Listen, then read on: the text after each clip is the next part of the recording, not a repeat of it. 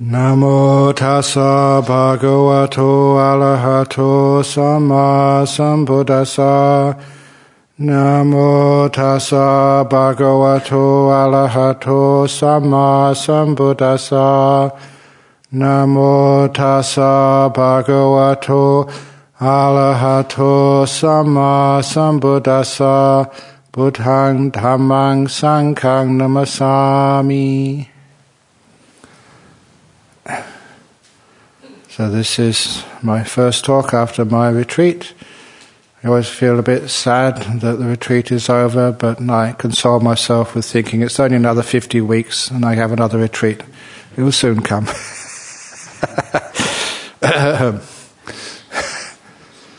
But being in a cave for most of the last fortnight, having a nice peaceful time, just towards the end, thought come up, what do I talk about? And the idea came out the last days, talk about the beautiful idea of freedom. Because it seems a little bit of a contradiction that you're on a retreat where you're just staying just either in my cave on the walking path or in the office and not going anywhere else. Just you're confined. It's really much like solitary confinement. And spending most of the time just in the cave with no windows, just sitting down there hour after hour after hour. And for many people, that's like being in prison. But of course, that you never feel like it's a prison at all, but it's totally free. And I was just enjoying just how free it is, the free of all the burdens of having to do stuff. And sometimes when you come out of that retreat and you have to do things like checking emails and stuff, you think, oh God, why do I have to do this? And when you see other monks going over there and enjoying going over there and checking emails, you think, you're crazy. What are you doing that for? Isn't it most wonderful just to leave all of that aside and try and be as simple, uncontactable, unentangled as you possibly can, especially when you first start out in monastic life. The entanglements will come at you later on, but when you have the opportunity to be free of all of that, and don't think that people will miss you. They don't. For them, they're free of you, which is very nice. And if it's family, they get used to, you sort of being a bit distant, because they expect that from a monk. They expect a monk to be someone who is just in a lot of solitude and just by themselves a lot of the time. So, use that. And the only reason which I really enjoy that is because you realize just the burden of all of that. You've got something else to compare that to. And there's the freedom of just, you can sit down in your hut, you've got nothing to do. You've got no schedule at all. Even just, the food. Oh yeah, well, if you miss the lunch, you always have the breakfast the next day. If you miss the breakfast, you always have the lunch. You always have a cup of tea and some chocolate if you really sort of miss everything. So it's just so wonderful not to have to be imprisoned by time. You can go to bed whenever you like, get up whenever you like, and have no interviews, no people you have to go and meet. No people who are asking you to come to bless this. Don't have to sprinkle any holy water. Don't have to tell any jokes. It's just a wonderful little time when you are free of all the things which people ask of you and expect of you. And I was just wondering that just, even in this monastery, and I think Dhammasara, people don't expect that much of you. And they don't ask too much of you. If you really look at it, you assume they do. But if you look quite closely, the only thing they really want, from the monks and the nuns is for you to be peaceful people who enjoy solitude, who are just by themselves. That inspires them more than anything else, more than writing any books, more than giving any talks, more than doing any buildings. So when you realize just what is really important, you just enjoy the freedom so much of having to do such things, and you never feel guilty about it. You never feel that, you are not doing your jobs and responsibilities. And even those of you who just come for a week or 2 weeks to this monastery or to Dhammasara, Please never feel guilty, oh, I should be doing this and helping other people and doing all this service. The greatest service you can ever do is just to be alone, to be peaceful. Not only are you generating just wonderful mind states which other people will enjoy and benefit from later on, you're also teaching by example. Now, when we first started this monastery, we never had anything like retreats at all, where you just go back to your huts and just be by yourself. That was not part of the Wat Pa Pong tradition.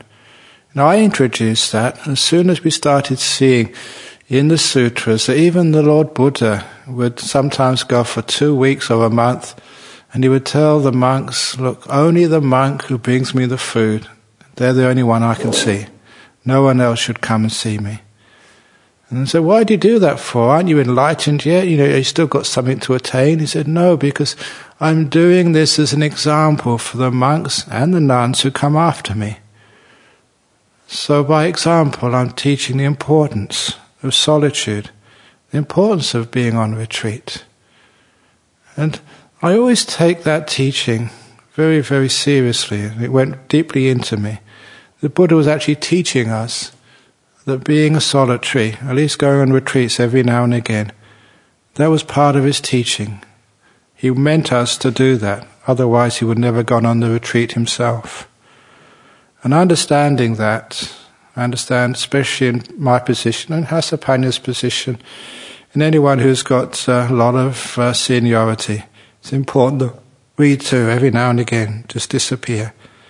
And if we do that, each one of you in your little roles in life, it's important you do that as well. Because what happens when you are in that solitude, it does give you the perspective of, if you like, the meaning of life. These similes, they keep coming up and they stay with you for a month or two, and then you forget them for years. That old simile, which I've been telling a few people when I was, before I went on a retreat, of climbing up that pyramid in the jungle, and when you're above everything, above the tree line in the jungle, you can actually get a perspective, an objective view of things. And it's only really when you sort of go into solitude, you're by yourself, and all the books, all the talks, all the business, all the trowels and hammers are put aside. You're just by yourself for a while. Only then, because you've left that world of activity, do you get perspective. And the simile of the jungle and the pyramid is a very beautiful one, because I never really focus on the point that the jungles are always very humid and they're close and it's not good air, there's lots of mosquitoes and jungles are quite uncomfortable. But as soon as you go up on top of that pyramid, the air is cool and you get wind coming through and it's clear. A lot of the humidity has disappeared when you get up to the top of that pyramid. And that's just like what it feels like when you go on some solitude, some renunciation, some just viveka, just the being free from these things for a little while. Just the air, in your head is just so free. And it's not so human, it's not so close, not so oppressive. Because life can be very oppressive, with all the things you have to do. And then when you're free of that, so you can breathe again, you can rest, you can relax, you're not rushing around to meet appointments which you promised you would do. So it's a freedom which you feel. But it's even more than that, because once you start to appreciate the freedom of just having nothing to do, you find sometimes you start thinking a lot. You make things to do. And I wonder why that is when you try to create monasteries, retreat centres where there's nothing to do. Why it is that people just make jobs to do. They go talking to each other. They look for things to distract themselves. And of course it is because you don't value the freedom and the bliss of that freedom of just to be by yourself. And it's also you don't know how to enjoy that. Because again, it gets substituted when you don't have anything to do, then we start thinking of things to do. And one of the the blisses of my retreat was just recognizing the freedom from thinking. It's how beautiful it was that to sit there and not have a thought go through your mind for a long time. Because the thoughts are a jungle. That's why sometimes the Buddha used those similes, the thicket of views. I like the jungle of thoughts. It's just so hard to sort of push yourself through that entanglement, of vines and bushes, and it's just dense, your thoughts. But if that's all we know, then of course, just like the simile of the prisoner about to be released from jail is afraid, especially if you've been in jail for a long time. People say 20, 30, 40 years in jail, you'd rather not leave. You've been institutionalized. That's your home. That's what you're used to. That's what you are attached to. Because these attachments are sometimes not seen very clearly. I can leave whenever I want. Can you? You only know if the door of the cell is open and say, come out, and you don't want to go. That shows attachments. So, they're afraid of freedom. And sometimes that's what it's like. We're so used to thinking, we're so used to doing things, we're so used to being active. The whole idea of having nothing to do is very scary. But you just need a few little moments outside of jail. Just a few little minutes, even better, hours, where you can sit down and not have any thinking going on. Peaceful. Not having anything you want, not having anything you have to do, not having any problem you have to sort out. Then you feel freedom. It's very important that sometimes people think that Buddhism is a philosophy which you can work out by analyzing it and thinking about it. And sometimes you waste a lot of time doing that. Thinking about the meaning of life, the meaning of Buddhism, really the heart of dependent origination. What does it really mean? What are these Four Noble Truths? Anicca, come on, just think about it. The wisdom never comes from such thinking.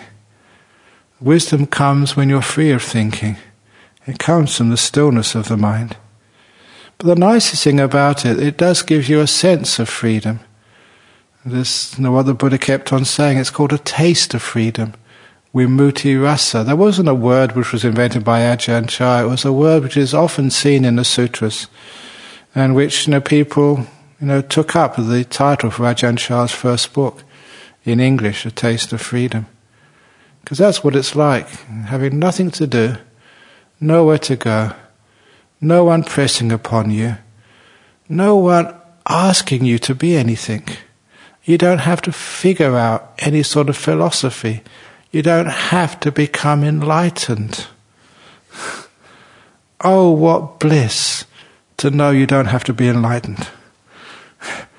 Because sometimes, I've known this, for trying to do things when you go on retreat, trying to get something, having goals. I used to do that, when I used to go on retreats a long time ago. Range retreat, now this is what I'm going to achieve. And you set all these goals. I'm going to go for it this time. Still I hear monks say such things. Come on, you're going to crack it this time. Crack what? You just crack your head. That's what you do. You don't crack anything else. And what happens is you're missing the whole point. The whole point of the Buddha's teachings is you don't get enlightened through your effort. You don't sort of get into jhanas by striving. These are things which happen through stillness, through being free. Free of all this craving, striving, wanting, struggling. It's just all the same if you're always trying to please someone, live up to somebody's expectations. Just like when you're very young, you're told what a girl should be, what a boy should be. And people give you all of these things you have to achieve and live up to. Real men don't act like that.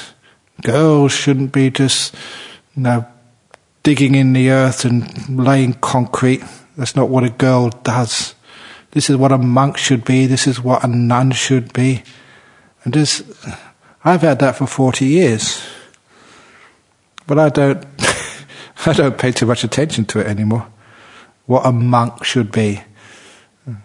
Some people say that I'm old enough now as a monk, and I've got enough of a reputation I can do pretty much what I want now. Of course, within the Vinaya, that is, but I can tell silly jokes, I can use a shit word, I can do all sorts of stuff, which you guys couldn't do. Especially when I go to Malaysia and Singapore and they say, other monks wouldn't get away with what you say, Ajahn Brahm. That's a lovely freedom, isn't it? Do you understand what that freedom means? You do that not because you're trying to impress anybody, but the total opposite, because you don't really care what other people think of you. You're not going to use that as another imprisonment, another thing which is going to make you to strive, tense up, struggle to try and please people.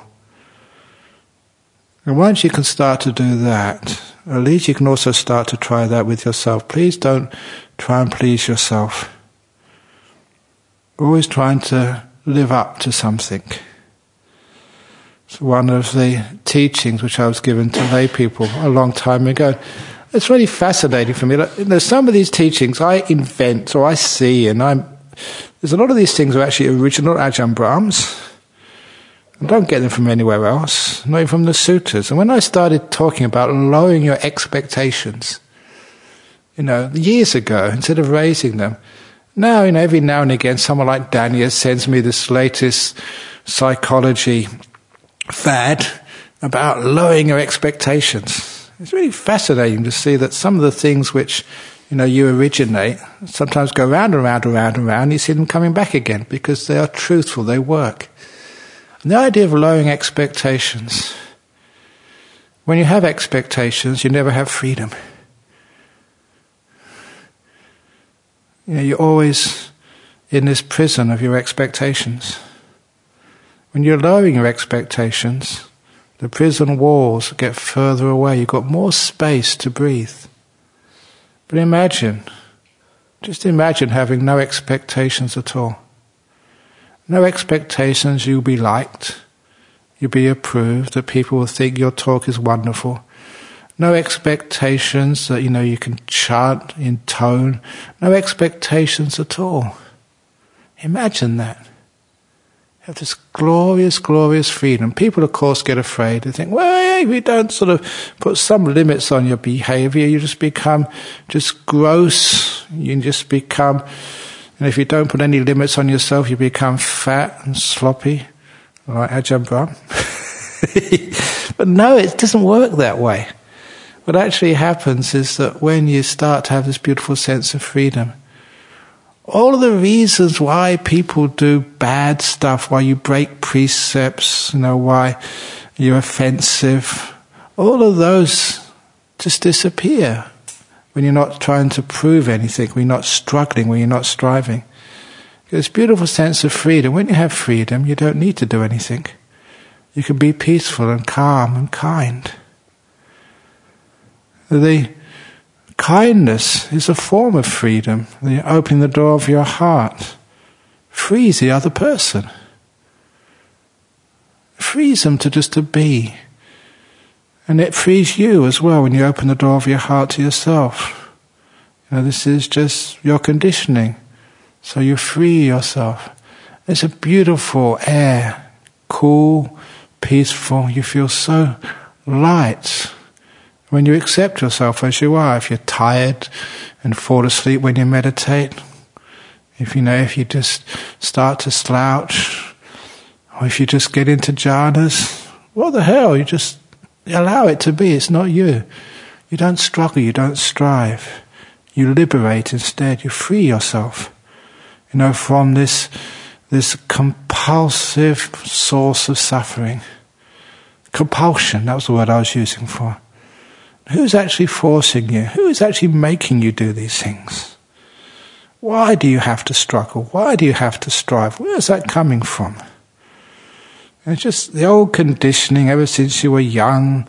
You had to make your bed, you had to be good at school, you had to dress well, you had to clean behind your ears, otherwise potatoes would grow there. I remember that one. Always wear Always wear a new pair of pants in case you have an accident.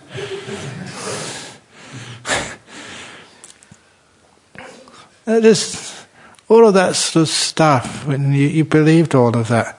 And now you come to a monastery and then you have to be perfect in your precepts. You can't sort of eat too much. You don't make any mistakes. You have to get lots of meditation. You have to get jhanas. After 20 years, if you haven't got enlightened yet, you're wasting your time. You're a hopeless case. 1 year to go, Ajahn Brahmali. So all that sort of stuff.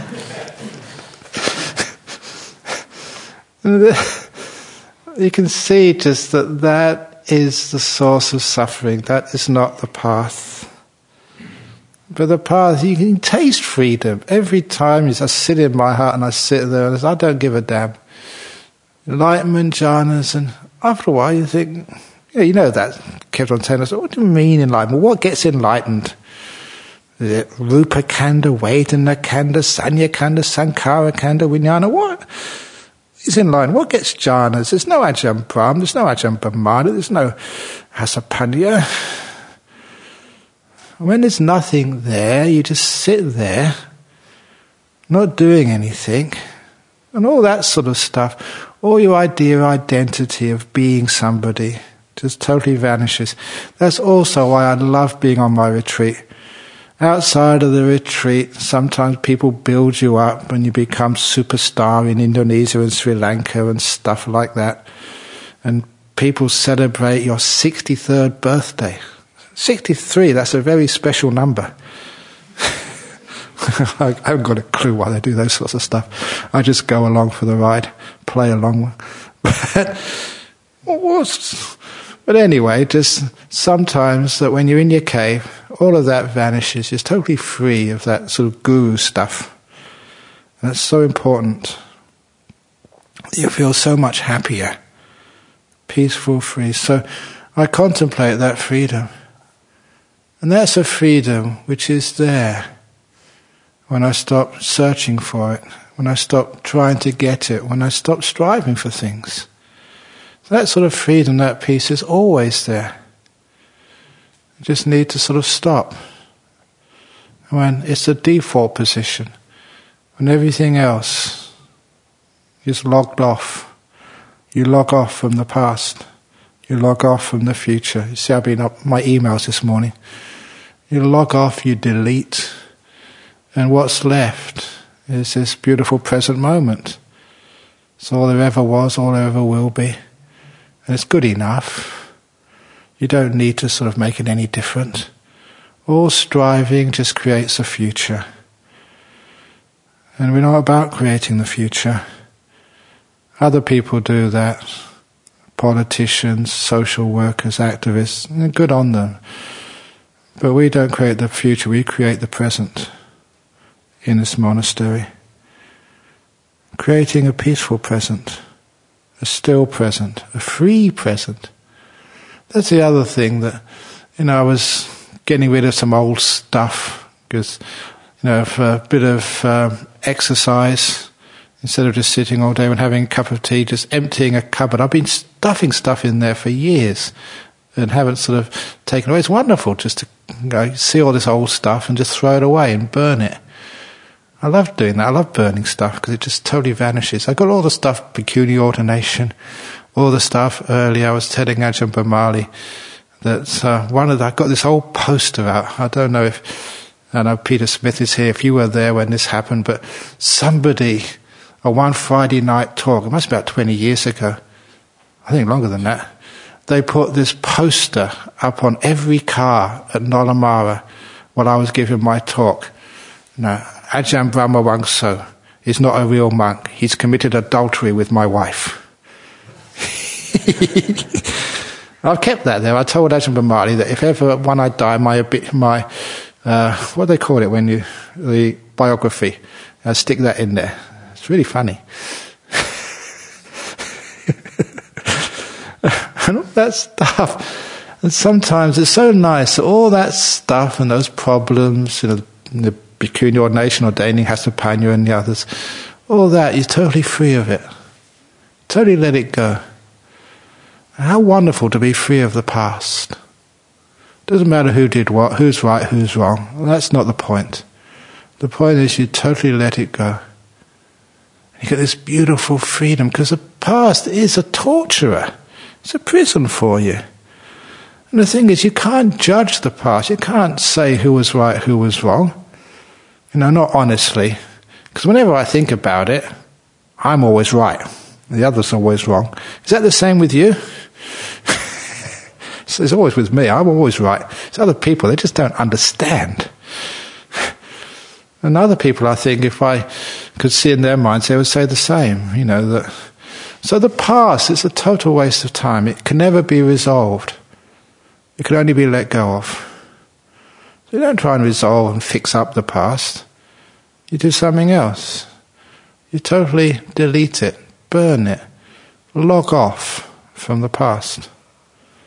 And when you're logged off from it, you have this beautiful freedom. If anybody ever tries to sort of blame you about something you've done, criticize you, or even praise you for something you've done in the past, they're trying to drag you into jail again. They're trying to sentence you. And I refuse to be sentenced. Good, bad, who knows? So when you totally let it go like that, it's beautiful freedom. And of course the other thing is a fear of the future. Why are people fearing the future? This lady came up today at lunchtime asking some questions. And one of the questions was, how do you deal with insecurity? And I can imagine, apparently there's all sorts of terrorist things going on in the world. A lot of people feel afraid of the future. Climate change, who knows what's going to happen next? And exactly, we don't know. But the only way to be free of the fear of the future is not trying to fix it up, but to let it go. And to learn how to just be in this present moment. And all these people are so worried about what might happen. You can just totally let it go and be totally free. I remember reading one book years ago, just remembering it now. There was a white South African who was so afraid that one day the Africans would take over South Africa and he would be sort of attacked and killed. So he built this little tower, like a fortress, and put all sorts of food in there to protect him in case it happened. And of course, once I think these South Africans, Nelson Mandela was released and became president, and the ANC had power, he locked himself in the room. But I think apparently one day that he left a window open, and a black guy got inside and locked it up, and he couldn't even escape from his own prison. He got so killed in there because all the doors were so locked, even the owner couldn't escape. That's what happens when we make prisons. We try to make the prisons to keep people out, but all it ever does is keep us inside the prison. We try and make sure that the future doesn't really affect us, that we're safe from the future. But all we're doing is creating a prison, this prison of fear which stops us enjoying this moment. And it's so nice when you're on retreat, got nothing to do. I don't have to worry about my food or when I have to go to sleep or giving a talk or doing anything. The future just is totally not there anymore. If you're not afraid of the future, then the future just vanishes. Fear creates a perception of the future. So once that fear is gone, just nothing left. You're free. And that's just such a beautiful freedom. To just be in this moment, not because you force yourself to be in this moment.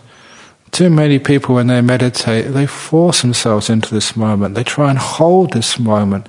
They try and stress out by holding on to this moment and not allowing a thought of the future or the past to come up. And they just stress out again. That's not meditation. You just let go of the past. You let go of the future.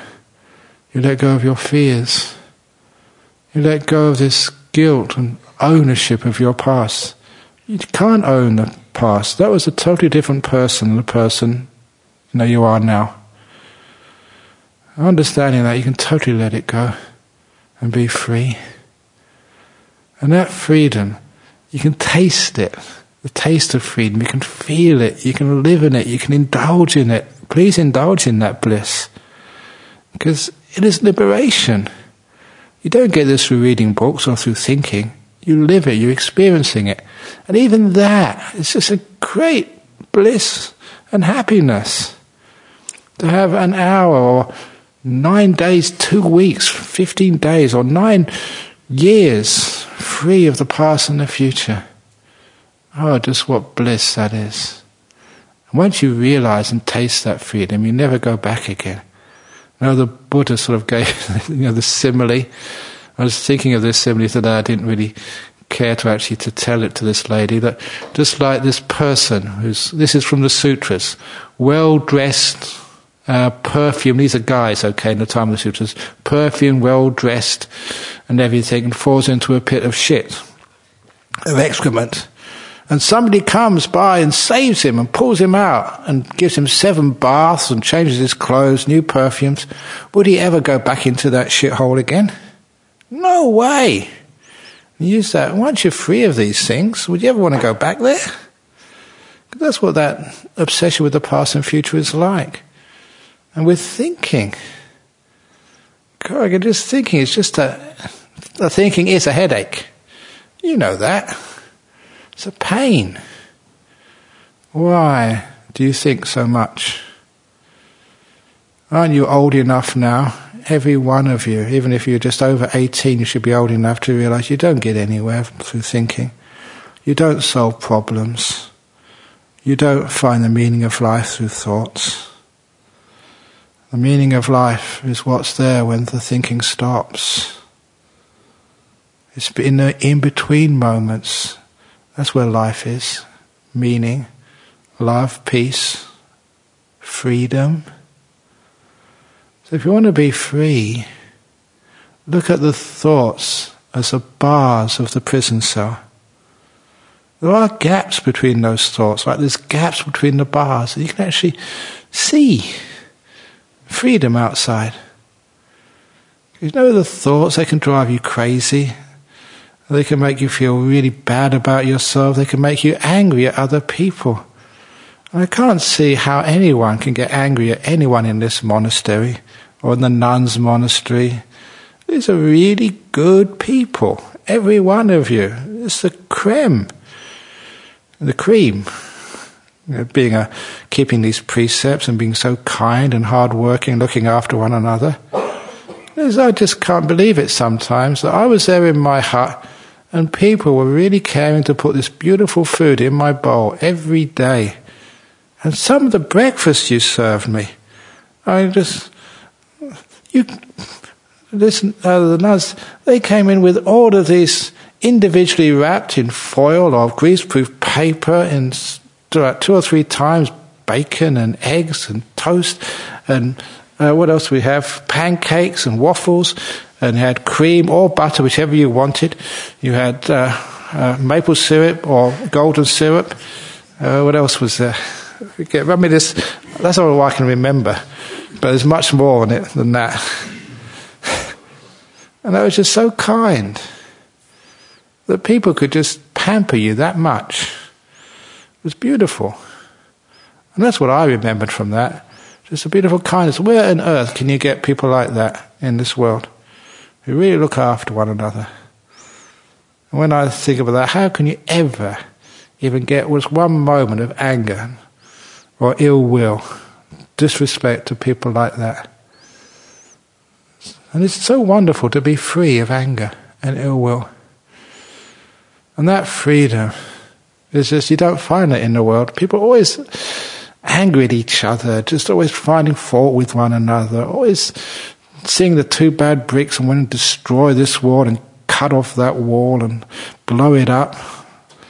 And you don't have it here. And that's just a bliss to remember that, to be free from hatred and free from being hated. Oh, what bliss.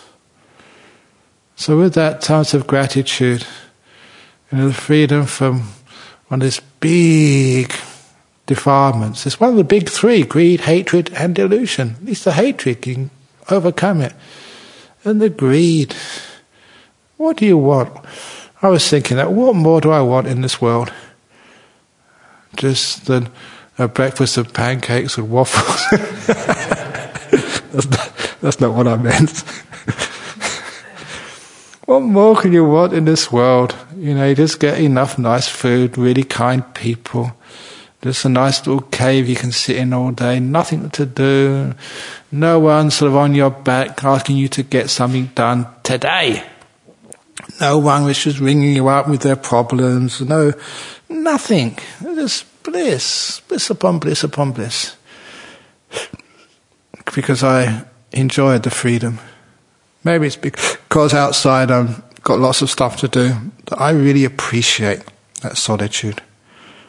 And I was very careful not to destroy that solitude by having other goals to achieve and other problems to fix. And I've seen that I've been a monk long enough, that if you try and fix your own problems, it's just more of the same. You're all little abbots. Not of monasteries, but abbots of your own mind, trying to fix it up, sort it out, build it up, make it this way, make it that way. And say I'm only a part-time abbot. When I'm outside, I do stuff. When I'm in my cave, when I'm just meditating there, you don't do anything. I'm totally irresponsible. Don't even think of what you're going to do next. And don't even the thought of what you did early in this morning, or what happened earlier on in your life as a monk, or early on in your life as a human being. You don't even think about that. It never comes up. Because you're in your cave. This is free time. And you value that freedom so much. Everything else you log off. And that's all it is. It's as simple as just pressing the button. Okay, no more past, no more future. No more thinking, just being. And you don't try to develop the mind. That's more thinking. You don't try to get nimittas. That's just more stuff. I have to mention this. I told this to Ajahn last night. The very last meditation I did, before the Patimokkha recitation we did last night. And I don't know why this happened. But it may be because, I was just, just trying to get back into the world again, trying to sort of get my mind ready to meet other people after my 15-day retreat.